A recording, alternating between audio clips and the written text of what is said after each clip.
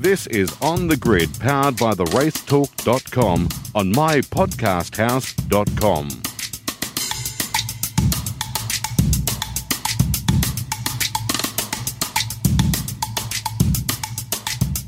G'day everyone and welcome to another big episode of On the Grid here, powered by theracetalk.com on mypodcasthouse.com. Thanks for joining us again for another week. We're going to have a look at what happened at Phillip Island in the supercars, Formula Ones of course. We'll check what happened there as well in China, and we'll catch up with Braxy, talk about the Circuit of Americas, had the MotoGP, and we also had World Superbikes on at the weekend as well. Plenty to talk about. Let's get straight into it. This is On the Grid on mypodcasthouse.com. And joining us on the line now to talk everything two wheels is Mark Brax. G'day, Braxy. How are you? All right, Shabex, how are you? Mate, I'm always fantastic when I talk to you because it means we get to talk about some amazing results in MotoGP on a pretty fortnightly basis. And this week, no exceptions, with Alex Rins getting a fantastic win.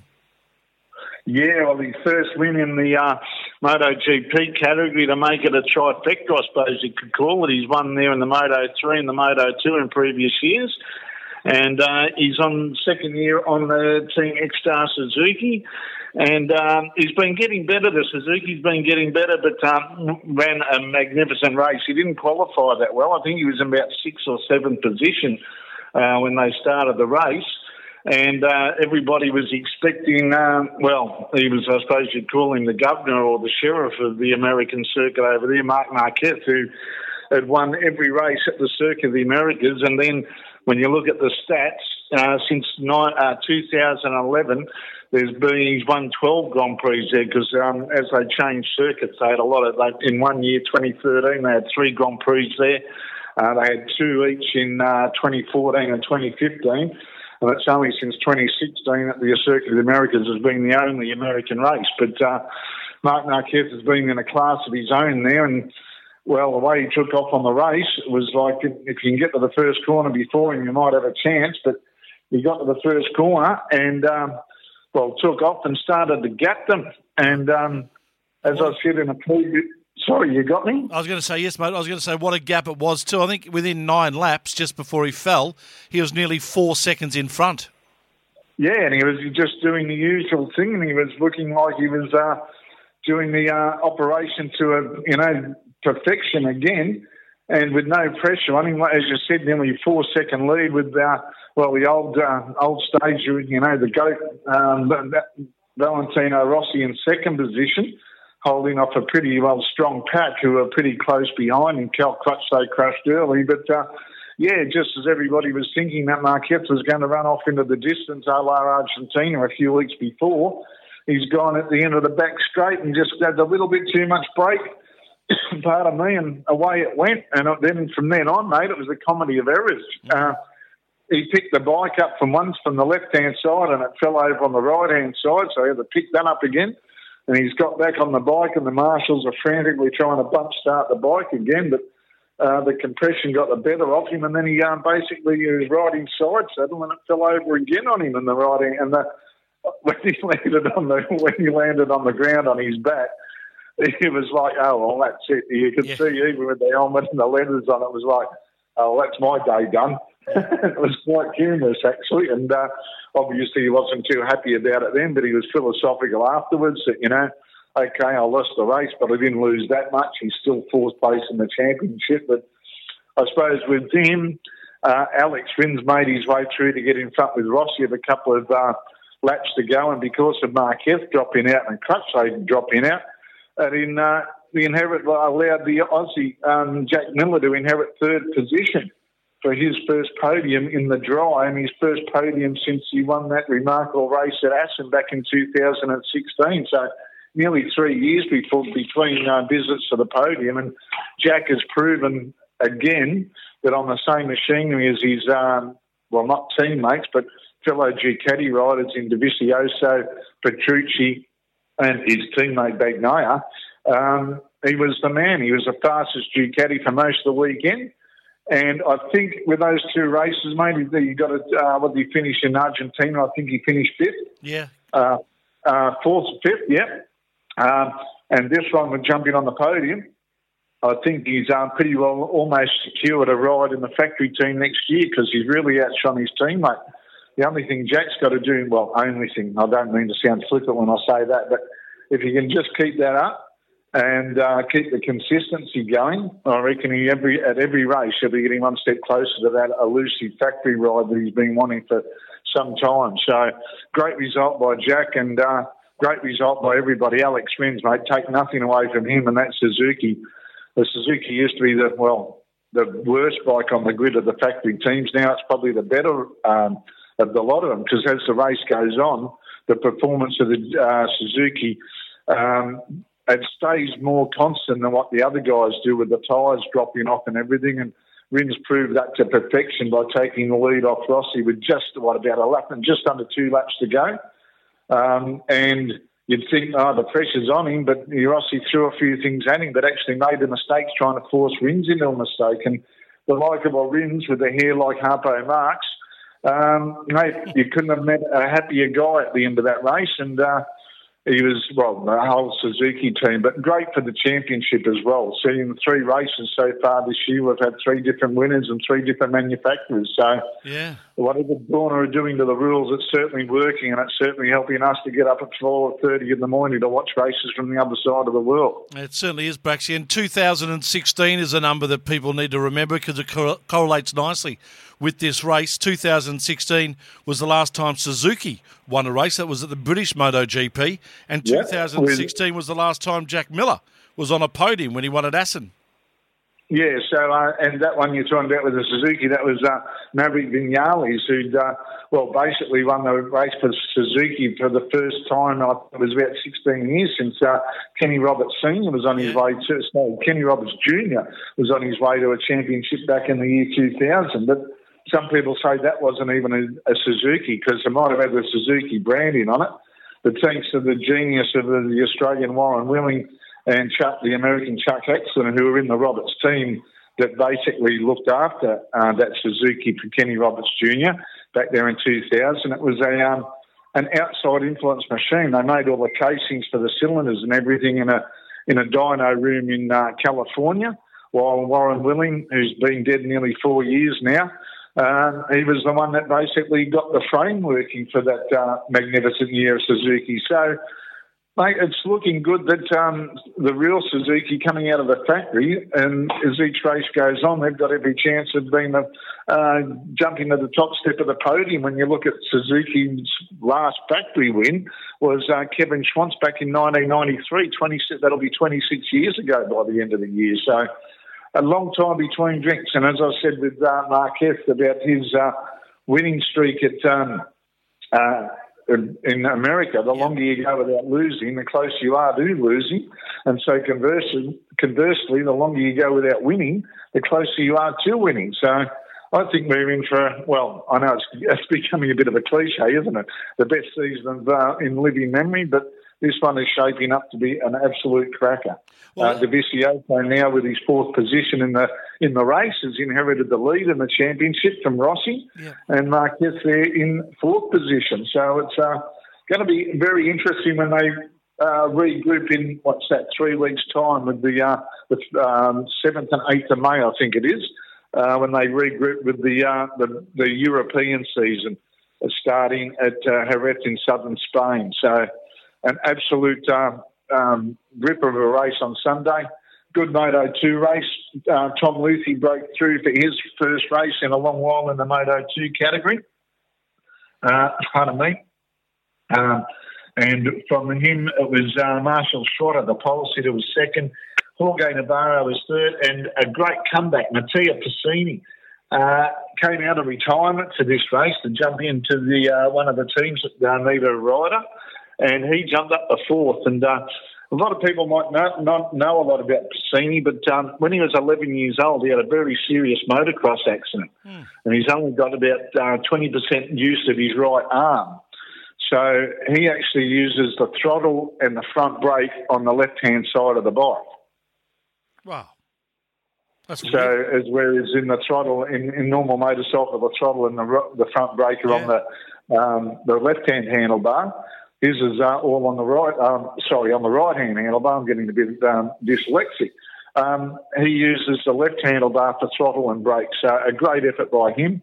Remy Gardner didn't have the best qualifying, but made his way through the field to get into a pretty strong position, but unfortunately run off and started basically dead last again, but fought his way back to finish in 11th position and shown that he's got plenty of the old man mongrel in him when he wants to get through the crowd, so to speak. So Remy, probably not the result he wanted, but I think anybody that's been watching closely this year will see that Remy Gardner is a real title contender in the Moto 2 category this year. Yeah, he certainly is. Let's turn our attention to World Superbikes, and they were at Assen in the Netherlands, and Alvaro Batista just continues to go from strength to strength. Well, I don't know if you watched it on Saturday when they were meant to have a race on the Saturday afternoon. It snowed, didn't it?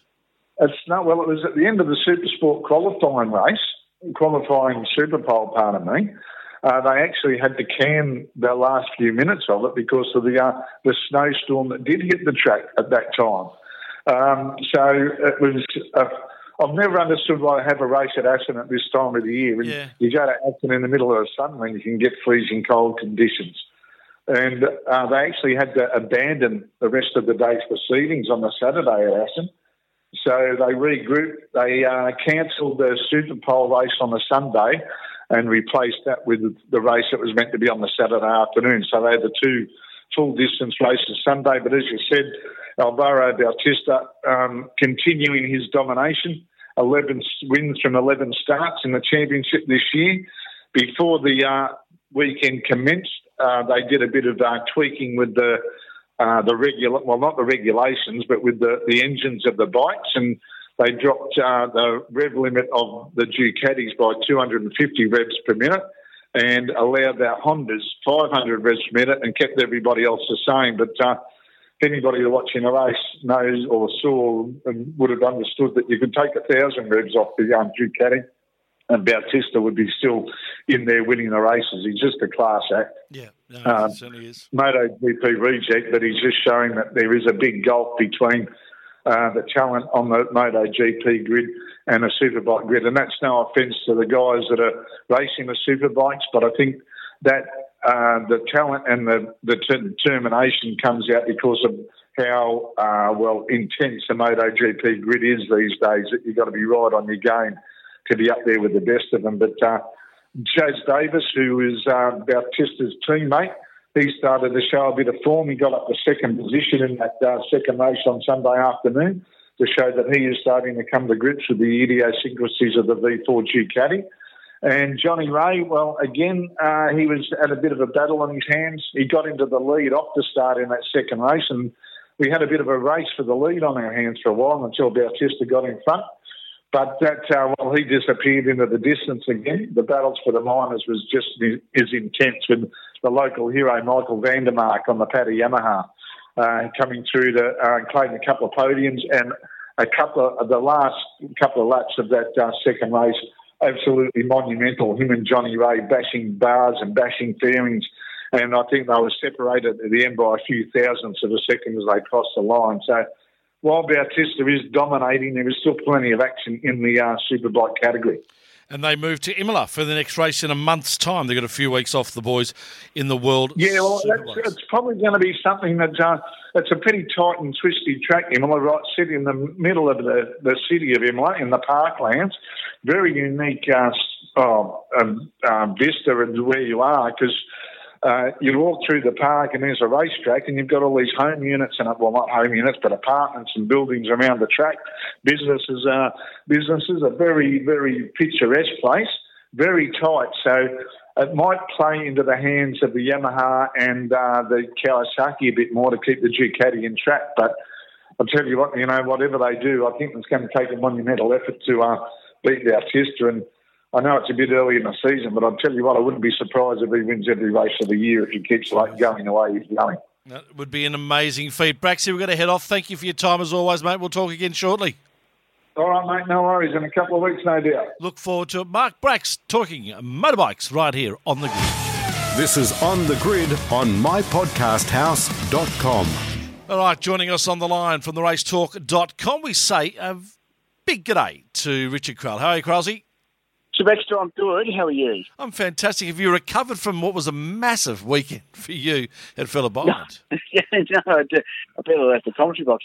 There are worse things in life to do than that, I can tell you. No, it was a good weekend. Really enjoyed it. Lots to unpick, I think, from that weekend and do that 2-week stretch of supercars racing and all the sports that went with it. And we'll also talk a bit of supercars as well with award-winning photographer Mark Walker, who joins us on the line now. Mark, hello to you. Hello, Shebex. Hello, Rich. Hello, everyone. Interesting weekend, that one, wasn't it, boys? It was definitely an interesting weekend. Before we break it down and have a look at it, it was our first sort of real feel for what NASCAR go through, having consecutive race weekend meetings. It's not too often, and it hasn't happened for a long time. I'm trying to remember when was the last time we actually had consecutive weekends of racing in Australia. Yeah, from a supercar perspective, they did do it like early 2010s from memory. It's happened once or twice, but yeah, it was interesting. I mean, geographically, it works from a Tassie to Phillip Island point of view, just across the Bass Strait, and you're there. But as we were leaving on Sunday night from the circuit quite late and watching the race to be first transporter out of the paddock, we sort of spared a thought for our mates from Queensland, because I think it's probably hardest on those guys. Logistically, it kind of works because you just do it all in one trip, but keep in mind they've gone Brisbane or Gold Coast down to Tasmania to Phillip Island. They're now back home, which takes a couple of days, quick turnaround, and then straight across to Perth in 2 weeks' time for the next round of the championship. So it's a really busy, tough period for those guys especially. So I'm not sure whether they want to keep doing the back-to-back stuff. But from a entertainment point of view, it certainly worked, and I like back-to-back race meetings, so I've no problem with it. Yeah, exactly. Mark, your thoughts on that? Well, I mean, it comes back around in the winter season when everything's up north. We've got Darwin Towns for QR in a row, so it all sort of swings and roundabouts for the Queensland team, so can't really complain, I guess. But it'd be interesting to see which way the calendar moves with possibly more running in the summertime sort of thing. That's going to put a bit more activity out there. And I mean, I guess the one good thing that we had was no big tear-ups at Simmons Plains for requiring spare cars or massive rebuilds in that in-between week. Yeah, that's definitely a massive advantage for all the teams not to have to do anything like that in the next 10 days or so before the trucks start heading over to Perth. Guys, let's analyse what did happen at Phillip Island. I suppose the first thing to really talk about, and Richard, we were talking about it with Dale last week, we didn't really get any clear indication about whether a parity situation or whether the centre of gravity situation or anything had really been fixed at Tasmania, because it was such a different track. Having the back-to-back and having Phillip Island and having 2 weeks of racing now, are we any closer to knowing whether supercars have these cars very much on a level pegging? Well, yes and no, and that we were right, and we'll blow our own trumpet here, because we've been saying since the start of the year that they weren't going to get a clear reading until this point on who was where, and I think we're correct. What we do know is, and there's a great story that the team put together on the racetalk.com about crunching the numbers of who's where in terms of relative pace year on year from Phillip Island. And what we've learned is that all the Fords are a little bit quicker, which is what we've been saying. At Phillip Island, at least the Nissans were fast. They were a bit quicker than they were last year, to the tune of about a tenth of a second, though they were completely and utterly useless down in Tasmania. So what do we read out of that? Got no idea. Most of the Holden teams are about where they were 12 months ago, so there's a net gain you'd expect for the Fords with a brand new car. That's how motor racing works.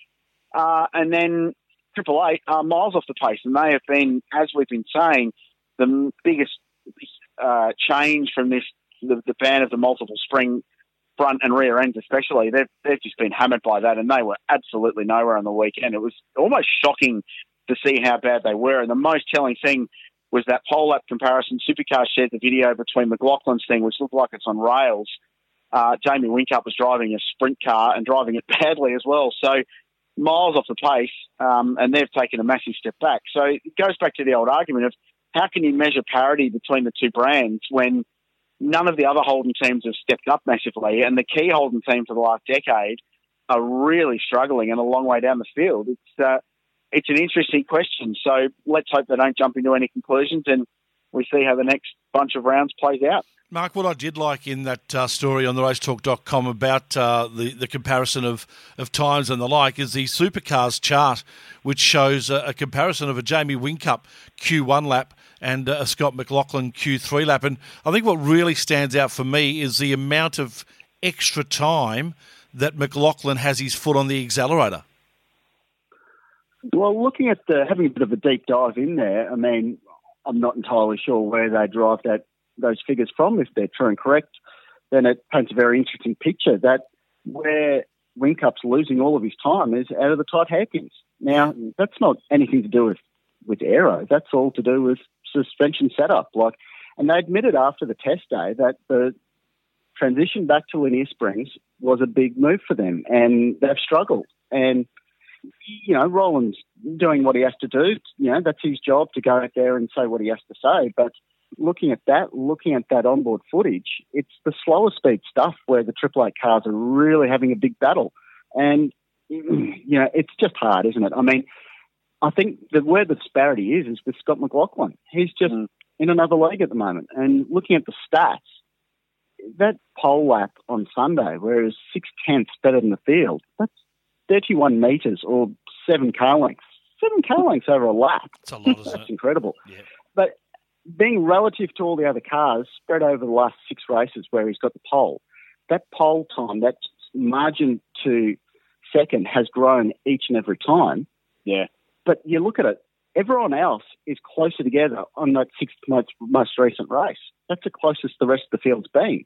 Yeah. The only disparity there is that driver of car 17. Yeah, you're exactly right. And it's just McLaughlin's so good over one lap, and track position's so important in supercars at the moment that you get pole, and unless you get beaten by your teammate in the pit stop shuffle like happened to him on Sunday, you're not going to lose, or it's very, very unlikely that you lose a race. So that qualifying pace is remarkable, and in a series so even, whatever he and Ludo are doing in particular on that car, and his affinity for one lap pace is just, it is awe-inspiring to watch. So the parity problem at the moment is Scott McLaughlin, and that's about it. And the other interesting thing, as we touched on before, is that only intermediately are other Holden teams stepping up to the mark to try and challenge them. So early in the season, Brad Jones Racing had a couple of really good results. Erebus are now starting to be a little bit on song. Dave Reynolds, good result in Simmons. Anton on Sunday at Phillip Island was really strong, which was impressive. And his race pace was every bit as good, certainly as everyone behind him and a little bit behind the 2 red Fords. But if you compare Tickford Racing, and they're in Mustangs as well, if the Mustang was the supercar that everyone's saying it is, they surely should be up there. But there's nothing between the best Holdens at the moment and the Tickford Racing cars. So, as Mark quite correctly said, it's the 2 red Fords and then the rest at the moment. Tell you one podium that we didn't expect to see, I wouldn't have thought on the weekend, was that of Andre Heimgartner's. Fantastic effort by him in the Nissan. Yeah, loved it. I've known Andre for quite some time since he raced in Formula Ford. He's always been a guy with some talent. He was really good in Porsche Carrera Cup, which is pretty biased here, but a pretty good indication if you can steer or not. So he did a super job. But it was just surprising, Mark, like Nissan were the best result they got in Simmons Plains was 15th. So from 8 starts, 4 cars each race, the best they could manage was 15th place. They turn around a week later and all of a sudden they're top 10 contenders. That's another strange storyline from this weekend. But I thought it was a terrific drive from Anton, and Rick was impressive as well. I mean, Rick's come out today and said that they have to go and figure out how they did it, because they just don't know. Because it's all good and well saying that they can plug in last year's setup that worked there, but they've had that massive change to the linear spring. So they would have had to have done something different. Just on that then, Mark, is that a massive kudos and a thumbs up for Andre Heimgartner? If they don't know how the car did it, then obviously the driver's got to have a fair bit of effort in that. I think it's across the board. I mean, obviously the team put the setup in there that was capable of doing the job, so they obviously backed themselves by what they did, and, you've always got to sort of do that. But, once again, Andre qualified well, which is something. And that's the thing with Scotty, is that it's not Formula One where every time you roll out of the garage, you've got fresh boots on. Because having that pace over one lap, you got to back yourself. And if you can back yourself to be perfect, not overdo it, not underdo it, because, I mean, that's so much of the time that will be lost in qualifying is where you don't back yourself enough. But he goes out there and backs himself perfectly every time.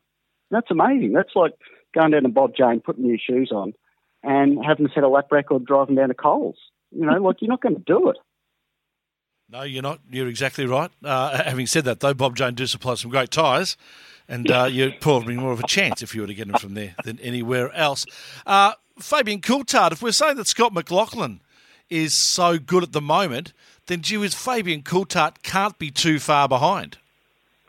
Yeah, and Scotty's come out in the week and identified Fabian as a title contender, which if you're driving a Shell Ford, you'd want to be this year, I think. But, we all sort of forgot how long it's been since he won a race.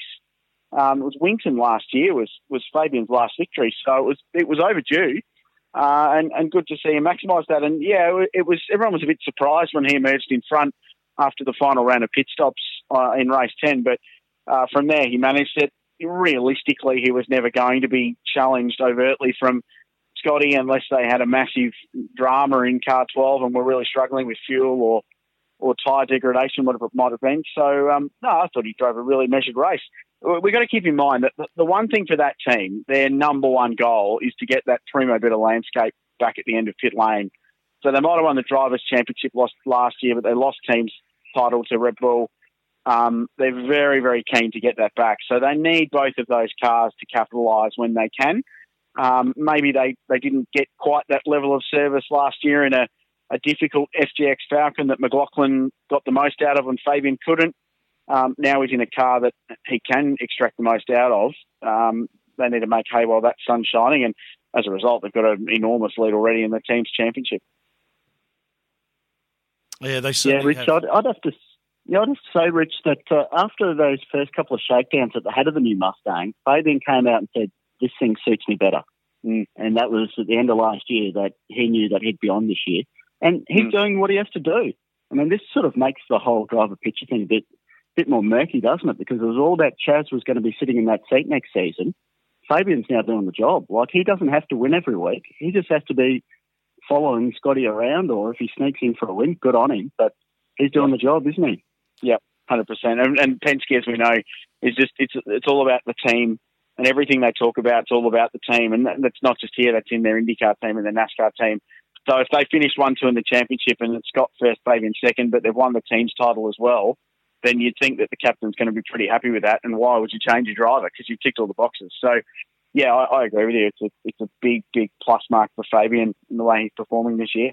Todd Hazelwood must be pinching himself, boys, about the way that team has improved so much. And obviously it's a much better car that they have as well for him to steer. But under that category as well, do we put him down as probably one of the more unluckier drivers of the weekend as well? Well, he got fenced, didn't he? He did badly.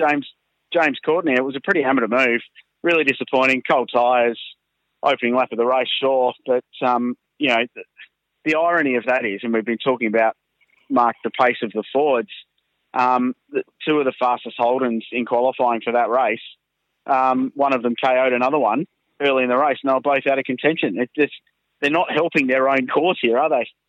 It was the sort of thing that Ford used to do back in the day when they were on the back foot, wasn't it? Like, remember back to the AU Falcons, there'd always be two Falcons glued together in the fence. But, bad luck to Toddy there, but obviously he's doing a good job. And I guess what he's showing is that the Triple Eight kit is useful. I mean, Winterbottom put it on pole at Simmons Plains, and he's really been punching above his weight, was in the top 10 there for the bulk of the weekend. So the kit's capable, and Toddy's doing a really good job with it. And it's even more capable for a team that's actually used to, I suppose, linear springs. And that's where this whole thing comes into. I mean, this is a very similar car to what the other guys are driving, but because they've been used to linear springs for the last 12 months, it's nothing different for the driver or the team. Obviously, Triple Eight really struggling with that whole setup. Yeah, well, it just validates the theory, doesn't it, that the factory team, the works team, and bear in mind, they're the team that developed the ZB Commodore as well, so they designed that car to suit the way that Red Bull Racing, Triple Eight, like their cars set up, whether that's an aero balance thing or whatever it might have been. So they've probably been whacked doubly with that. And, yeah, I agree that it's just validated the fact that that they're struggling, that they're customer cars with teams that don't have that depth of 10 years' worth of experience in playing with tricky springs and dampers. that they're performing. So, it's good if you're a single car Triple Eight customer team in most instances. Well, the thing is, Rich, that with the ZB, when they designed it, they put a lot more of the aero emphasis on the rear to cure what they wanted to do in the car. So they put that emphasis on the rear, which worked well last year with the multi-spring setups that they used, but it obviously hasn't been doing the job now. The thing that they've got going in their favour is, one, they're smart. They'll figure it out, of course. And two, they've also got the two Super 2 cars running out of their stable this year as well. You think back over the years, the last time they ran a Super 2 team was in 2013. It was for Casey Stoner, and it wasn't really relevant because in 2012 they banned the dual springs from the Super 2 series. Yeah. So this year they can have two full-spec cars in the Super 2. Come the next round of Perth, they can send them all out with all sorts of weird and wonderful setups in first practice, and it'll sort of ease that tuning time, because not only have they got their main series cars, they've got the development series cars, and then they've got the custom cars as well that they can throw some of the ideas at. Yeah, they'll figure it out. Like, it's going to happen. Who cops the whack for the Red Bull pit lane absolute shocking stuff-up with Jamie Whincup? Mark, that's yours. Oh, well, I mean, I think they came out and said... team, that was just disgraceful. I came out and said it was just a human error on the spike guy, and that happens. I mean, you don't want it to happen, and you don't expect it to happen from the best team in pit lane, but they've just been a bit scrappy, haven't they? At the end of last year, there were a few issues there at Pukekohe and at Newcastle, and they'll go back to the workshop and they'll practice and they'll practice and they'll practice until they run out of gas bottles, and they'll sort it out. And that's the problem. They're running with such fine tolerances. The pressure's right on there. They're at the front of the field. They're on the back foot. They need to make the cleanest pit stops they can, and the pressure's on. But, they're good enough. They'll figure it out. Yeah. They're still the best team in the pit lane, and they will be in perpetuity with the level they're already at. So it's not like they've forgotten how to go motor racing. They'll tune it up. New rules came into effect, or at least they tried on the weekend at Phillip Island. Of course, no pitting under safety cars. We didn't really get the opportunity to sort of test that, did we? No. What it did do, I think, was force the strategic hand a little bit, though, and it made people complete their stops. As soon as they could get all of the fuel in the car, they were going to pit. No one, or at least very few people, as far as I could see, took a gamble to run long, because if you got caught out with a safety car late and you hadn't completed your second compulsory stop, and it's probably more prevalent in the 200k races where you stop twice rather than the Saturday race, you're going to get absolutely screwed with track position if you get caught out by a safety car. So I think it closed a lot of the strategic variables, but whether it changed the racing at Phillip Island or not, it's too early to tell. I'm not convinced that it did. They probably need to do more trials on it, and at a track where safety cars may be more relevant's not the word, more likely, I suppose. Maybe at Darwin, where you often get a bit of carnage up there, maybe a better option to see if that works, or try it in one of the races at Townsville, which is fun for a safety car. Throw it into one of the longer races and see what happens, and if it does actually change the outcome, and then make a call. But as a sample size, I don't think it's good enough to work out whether closing the pits is the way to go or not. I think it had the potential to work at Phillip Island because it's a hard track on tyres, and I think it would have the potential to work at, say, an old Barbagallo. You've got the new surface coming up there, which is probably going to negate a lot of that. The tyres will be pretty good this time around. But if you've got a track with high tyre wear, you don't want to be sitting on tyres for 75% of the race, do you? You want to hit as late as you can, and which is the optimal strategy. Yeah, McLaughlin said in the press conference on Saturday that what it might also do, this rule, in having that rule or not having the rule, he said that if the rule wasn't in place, you may have had people in a late safety car belting in to throw tyres at it, like you say, to carve your way through the field on new rubber where tyre digs are a big change. Yeah. So, but you still could have done that, Rich, because it wasn't a compulsory pit stop. If you'd already done your two stops or your one stop, it wouldn't have mattered. But I think the thing is that if you're, as long as this rule's in place and you've got two compulsory stops, you're going to be trying to do those as early as you can, because you don't want to be caught out. If you're on the track and you've got one of your two stops done, you're going to get screwed with track position because you'll have to pit after the fields all been regrouped. So whether that's the roll of the dice and that's the way they want to take it, then that's fine. But if that's not, then it's obviously going to be an issue. But I think they need to try it more. I'm not convinced yet. Jeez, The thing for me, boys, like Phillip Island pit lane, there are 50 pit garages in the Phillip Island pit lane. It goes a very, very long way up from where the supercar teams ended. Now, it was great for Porsche Carrera Cup because they got to use 10 of the garages at the end for half their field to pit in lovely, dry, non-windy conditions. But why don't they just spread the field out at Phillip Island? It's such a tight lane. It's not wide enough for touring car racing. Why don't they just spread the field out there? They've got 50 garages for 24 cars. Would make sense. Everyone could have 2 bays quite easily. You could double stack at Phillip Island. It would be the easiest thing in the world. It's a bit baffling for mine. Interesting. Well, I don't know if we'll ever find the answer out to that, but probably not. No, probably not. The other you mentioned Porsches though, fantastic, and it's been our bugbear for the first 3 rounds of supercars has been the support categories. Fantastic to see some great support categories and some amazing racing. That Kumho Super 3 series, it's exactly where it's meant to be. Some great young kids, great racing. The cars that they'll be moving up to, getting the opportunity to practice in cars that they hopefully will move up to in the next 5 or 6 years and keeping supercars alive with good talent. Yeah, and I'm probably a bit biased because I'm calling it, but, man, it's better than Super 2 at the moment. And, again, small sample size, but the racing at the island was frenetic. It was really, really competitive stuff. And if it wasn't for Toyota 86s looking like a Moto 3 race, Super 3 might have been the pick of the racing over the weekend. Yeah, really cool. And, the guys on the podium were 16, 17 and 18 years of age.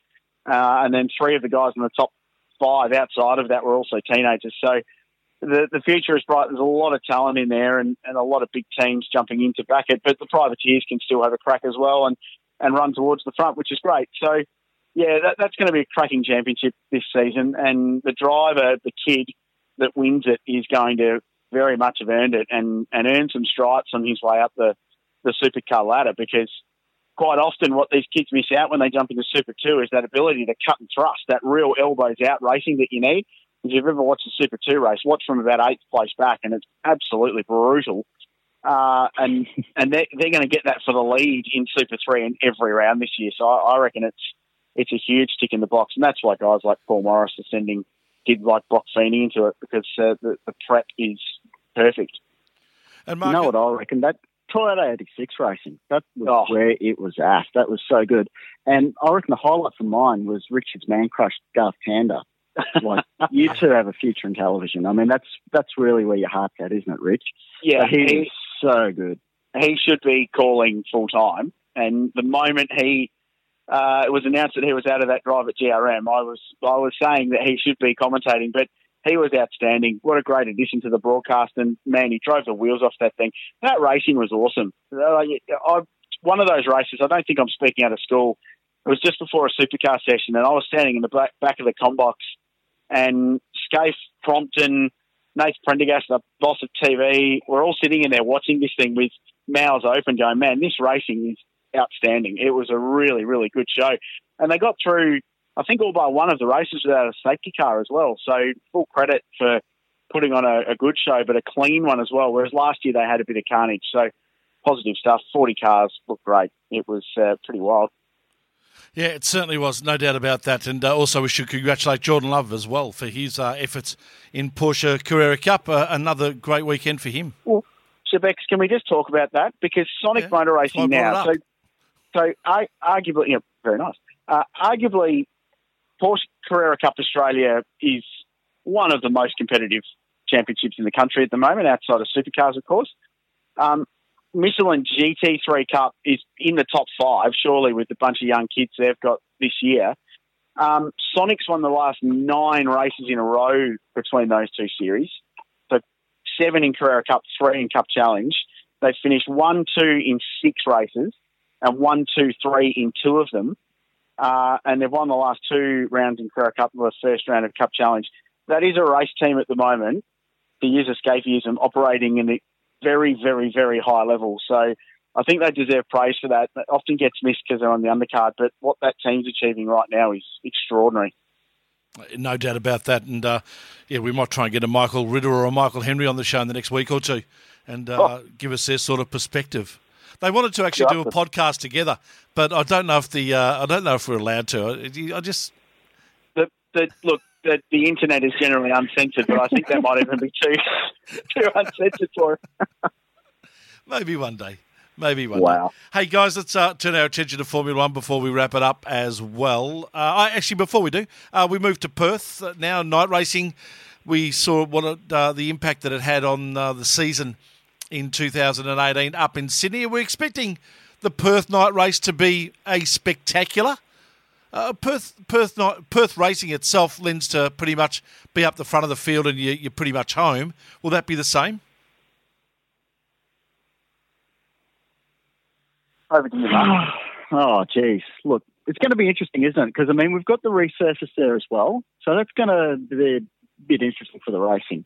But for mine, I think they buggered Barbagallo up when they put that pit lane in the middle. They really did make a lot of the sight lines quite difficult for the spectators because you used to be able to stand anywhere down the bottom and you'd see absolutely everything. And that would have been perfect at night. But now you're sort of stuck with what you've got in front of you there. So it was a bit interesting.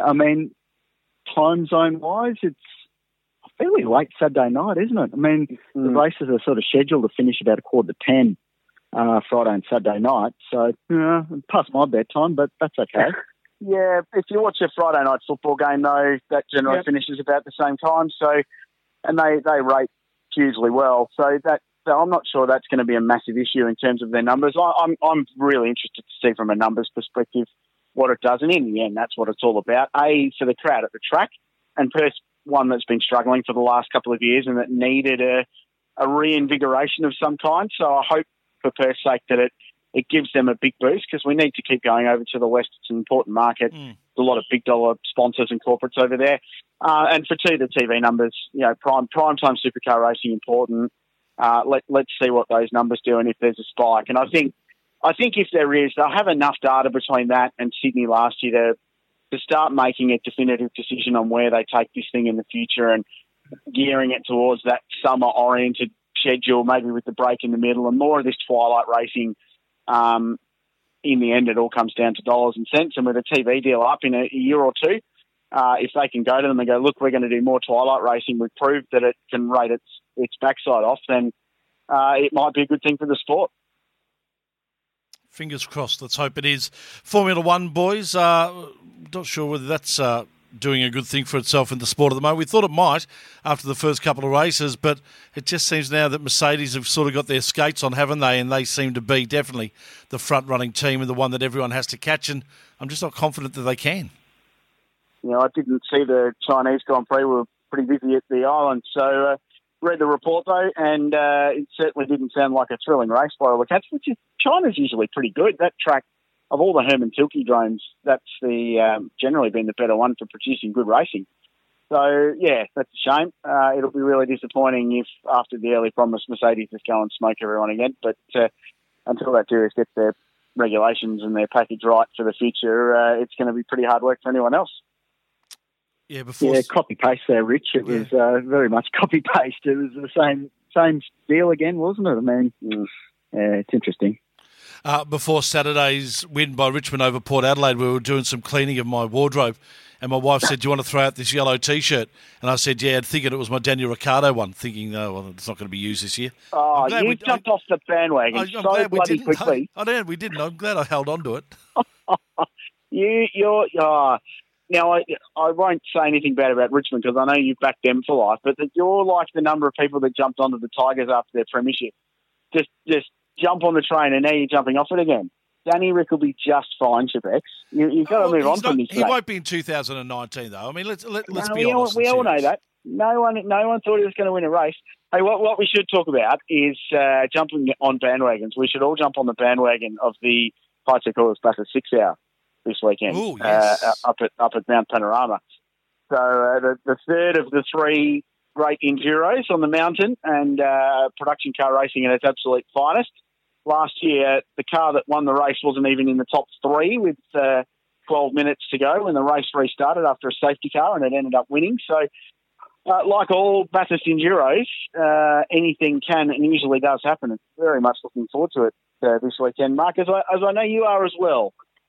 Yes, Rich. It's a good thing, very good thing. Production cars in the mountain, Easter, so many good traditions there. What do you reckon? Anything but a BMW to win? BMW's had such great form there, haven't they? Yeah, they've never been beaten in that race, and they've just such the ultimate all-round package of straight line speed, balance across the top. They're good in the rain if it's wet. Not that it's going to be this weekend. The weather looks absolutely perfect, which means I've just absolutely jinxed it and it'll snow. But, yeah, hard to see anyone else knocking them off. But there's a pretty tasty little field. There's some good cars. George and Andrew Meterson driving with Jero Gray in a big Falcon FG GTF, which will be pretty good. And John Bow in a HSV VF GTS, which will be a rocket ship around there, I would have thought, if they can keep some brakes under it. So a couple of good little combos. Quite like it. So, and actually the dark horse of mine, Garth Walden, jumping into the Cavich Brothers Mitsubishi Lancer. And plug Garth Walden into anything, it tends to go pretty quick. So looking to see what GW can do in that car. And for us that aren't actually going to Bathurst and spending some family time over Easter, where can we catch the live action? Live on Fox Sports 506. Amazing. Uninterrupted flag-to-flag coverage. It's also on KO Sports. And hot tip, before you write in and complain that it's not on free-to-air television, KO, sign up, 14 days free trial. You don't have to pay a cent. Cancel it at the end if you want. You won't, though. But and jump on and watch the race. It genuinely is a good fun race. It's such a different vibe to the 12-hour and the 1,000. It's got its own little unique place in Bathurst folklore, and brand new tyre MRF on board this year for the first time, which just throws another variable at it. Should be pretty interesting. Yeah. Can I just put in a quick plug there for the KO? Because I've been running that program lately, and it is brilliant. Because you can screen and screen 4 different channels at the same time. Yep, it's unbelievable. And with supercars, you can actually have in-car action and all that sort of stuff. You can do all that, and you can watch replays of other races while the live stuff's going on. It's fantastic. So, sign up, free. Do it. G'day to Riley, the KO Sports PR guy. We'll send you the bill. Thanks. Sponsorship of On the Grid might be. Yeah, I think it could be, couldn't it? I'd love it, actually.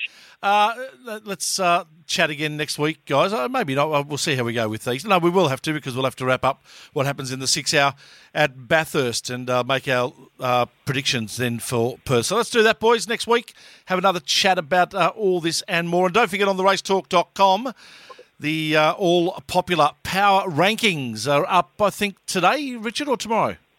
No, Shebex, they'll be up. By the time this podcast goes live, they will be live as well. So jump on, hot or not, from Phillip Island. And don't forget, we want people to have their say at the Race Talk after each round of the supercars. If enough crazy stuff goes on at Bathurst this weekend, we might just roll one out after the 6 hour as well. Such is the demand, boys. Yes. The demand is high for the power rankings, so we might roll one out.